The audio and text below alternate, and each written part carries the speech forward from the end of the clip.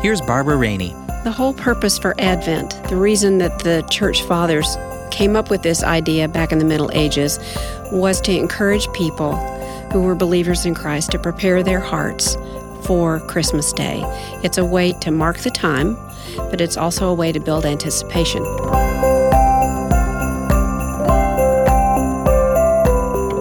You're listening to Ever Thine Home with Barbara Rainey, a podcast dedicated to helping you experience God in your home. Glad you're joining us today. Think back to when you were young. Remember the excitement you felt as Christmas started looming on your horizon? Think about all of the things we usually do at this time of year that help us look forward to December 25th.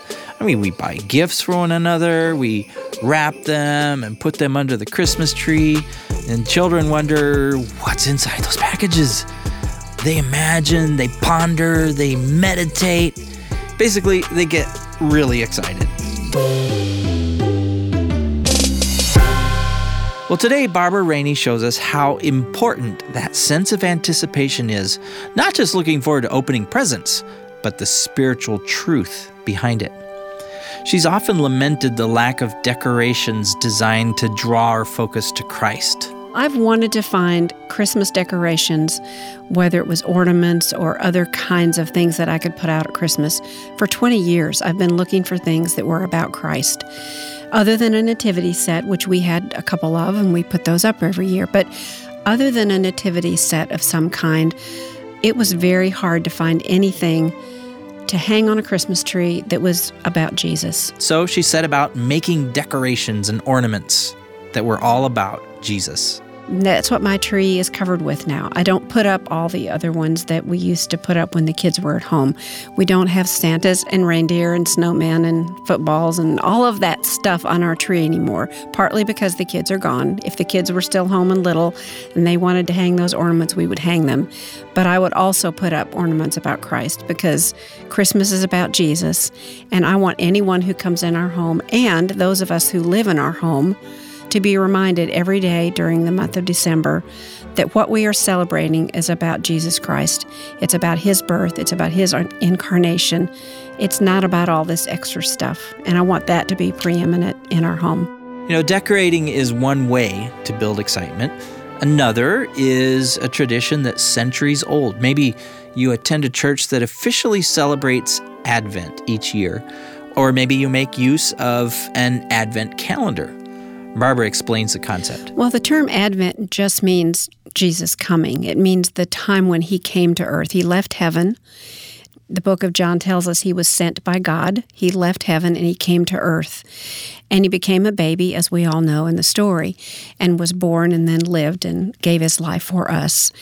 But the time, those weeks leading up to Christmas, years ago in the Middle Ages or somewhere in there, the church fathers met and decided that this would be a good time to help people prepare their hearts to celebrate and to worship when Christmas Day actually came.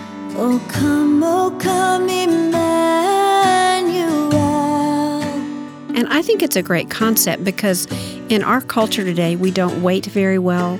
We don't celebrate very well. We don't mark the days very well. And I think there's some benefit, especially for families, to mark those Sundays of Advent with even a 10-minute gathering. Get together before bedtime if you have to, or after breakfast, or whenever it works, and just think together about what this season is all about.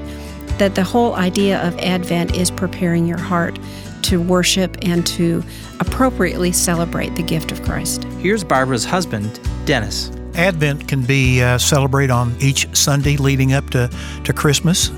As it is this year, it's already started. People begin to celebrate Advent, thinking about the coming of Christ. It's also celebrated on a daily basis, leading up to Christmas Eve and then Christmas morning, where the arrival of the Christ child and the celebration of Him coming and physically visiting the planet can be talked about as a family and what that meant for us as individuals, us as a family, and also our world. Rejoice, rejoice, Emmanuel shall come to the earth. comes to a more Christ-centered celebration, Barbara says parents can feel overwhelmed or like they don't know where to start. That was true for Barbara when her children were younger. I didn't know what to do with it because I was too busy and school parties and, there were just too many things going on during the month of December. And I think every mom listening would say the same thing. It's a very, very busy season, and we want to do all those things with our kids, and we want to do gifts for all these people, and we wear ourselves out. So even though I wanted to do Advent, I didn't know of an easy way to do it. And the times that I tried it, we only did one Sunday and then we never finished it, and I felt like a failure. And I didn't like feeling like a failure, so I just thought, well, forget that. We won't do Advent in our house because it's just too hard to pull it off. But I do think that Advent is worth practicing, even if you only do it once. And that was what I didn't understand, that doing something, even just doing one time, is better than nothing. And I think that's my encouragement to women is, even if you just do one Sunday, even if you do one something, it's better than nothing. And I think that makes it valuable because you're being intentional and you're creating some moments of meaning with your family. If you try to make a pause in your life, take a time out from your busyness to reflect on who Christ is and what He came to do. I think the significance of this is way underestimated. Over in Philippians 2, it talks about someday at the name of Jesus, every knee shall bow and every tongue confess that Jesus is the Lord, to the glory of God the Father. Dennis explains, a good way to draw the attention to Jesus during the season of Advent is for parents to review and explain the different names of Christ. I think we underestimate that these names, and interestingly, how many names in your study did you find in the Scriptures were the names of Christ? Some scholars say over 300. I don't know, I've not counted them, but it's a lot more names than any of us have. These are powerful names that give parents practical ways to teach your children about who God is. Talking about how Jesus is the light of the world, how He is the Word, and how they need the Word today, how they need to have a guide, how they need to have a direction for their lives. If they don't, they're going to be obedient to the world and going to conform to the world. So because Christ came, He showed us what a straight line really is. Maybe you're thinking, I've heard about Advent, but our church doesn't really do that. And Barbara would say, don't let unfamiliarity discourage you. I think that just because it's different doesn't mean that it's something that you shouldn't do. And there's value in taking some time as a family or even just as a husband and wife, if you don't have kids yet, to talk about the names of Christ and to talk about who He is and why He came. That's what Advent is all about. It's preparing your heart. And I think anytime we can pause and prepare our heart to welcome Him, to give Him worship, we're going to be better for it. So it may be a little different than something that you've heard of, but just think of what the word means. It just means preparing for His coming.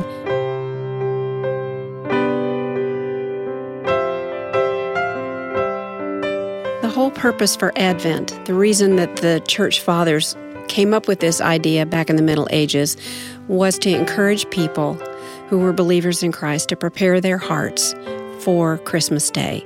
It's a way to anticipate His coming. It's a way to look forward to celebrating the birth of Christ on Christmas Day. So when we practice Advent today, it's essentially the same thing. It's a way to mark the time, but it's also a way to build anticipation. So I think there are some real benefits for families.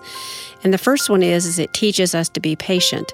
We are not a patient people in this culture. Our children aren't patient. We're not patient. We're so used to everything being readily available whenever we want it.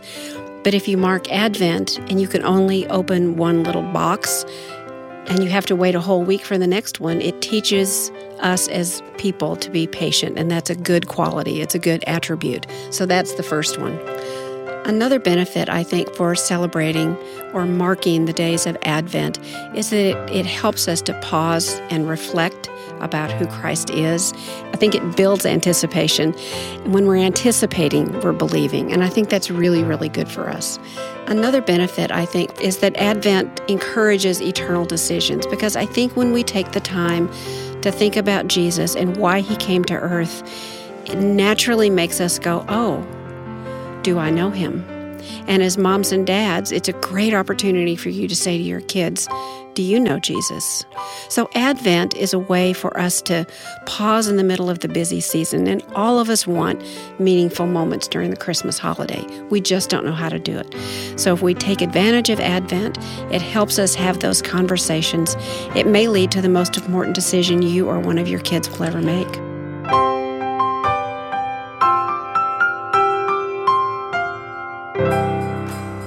So the kind of anticipation Advent is designed to inspire goes way beyond just looking forward to opening presents.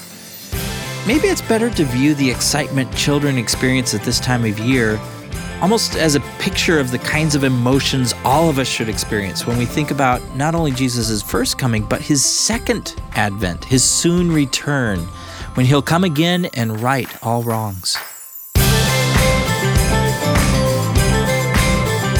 Well, Barbara has more to say about Advent. You can find it at everthynehome.com.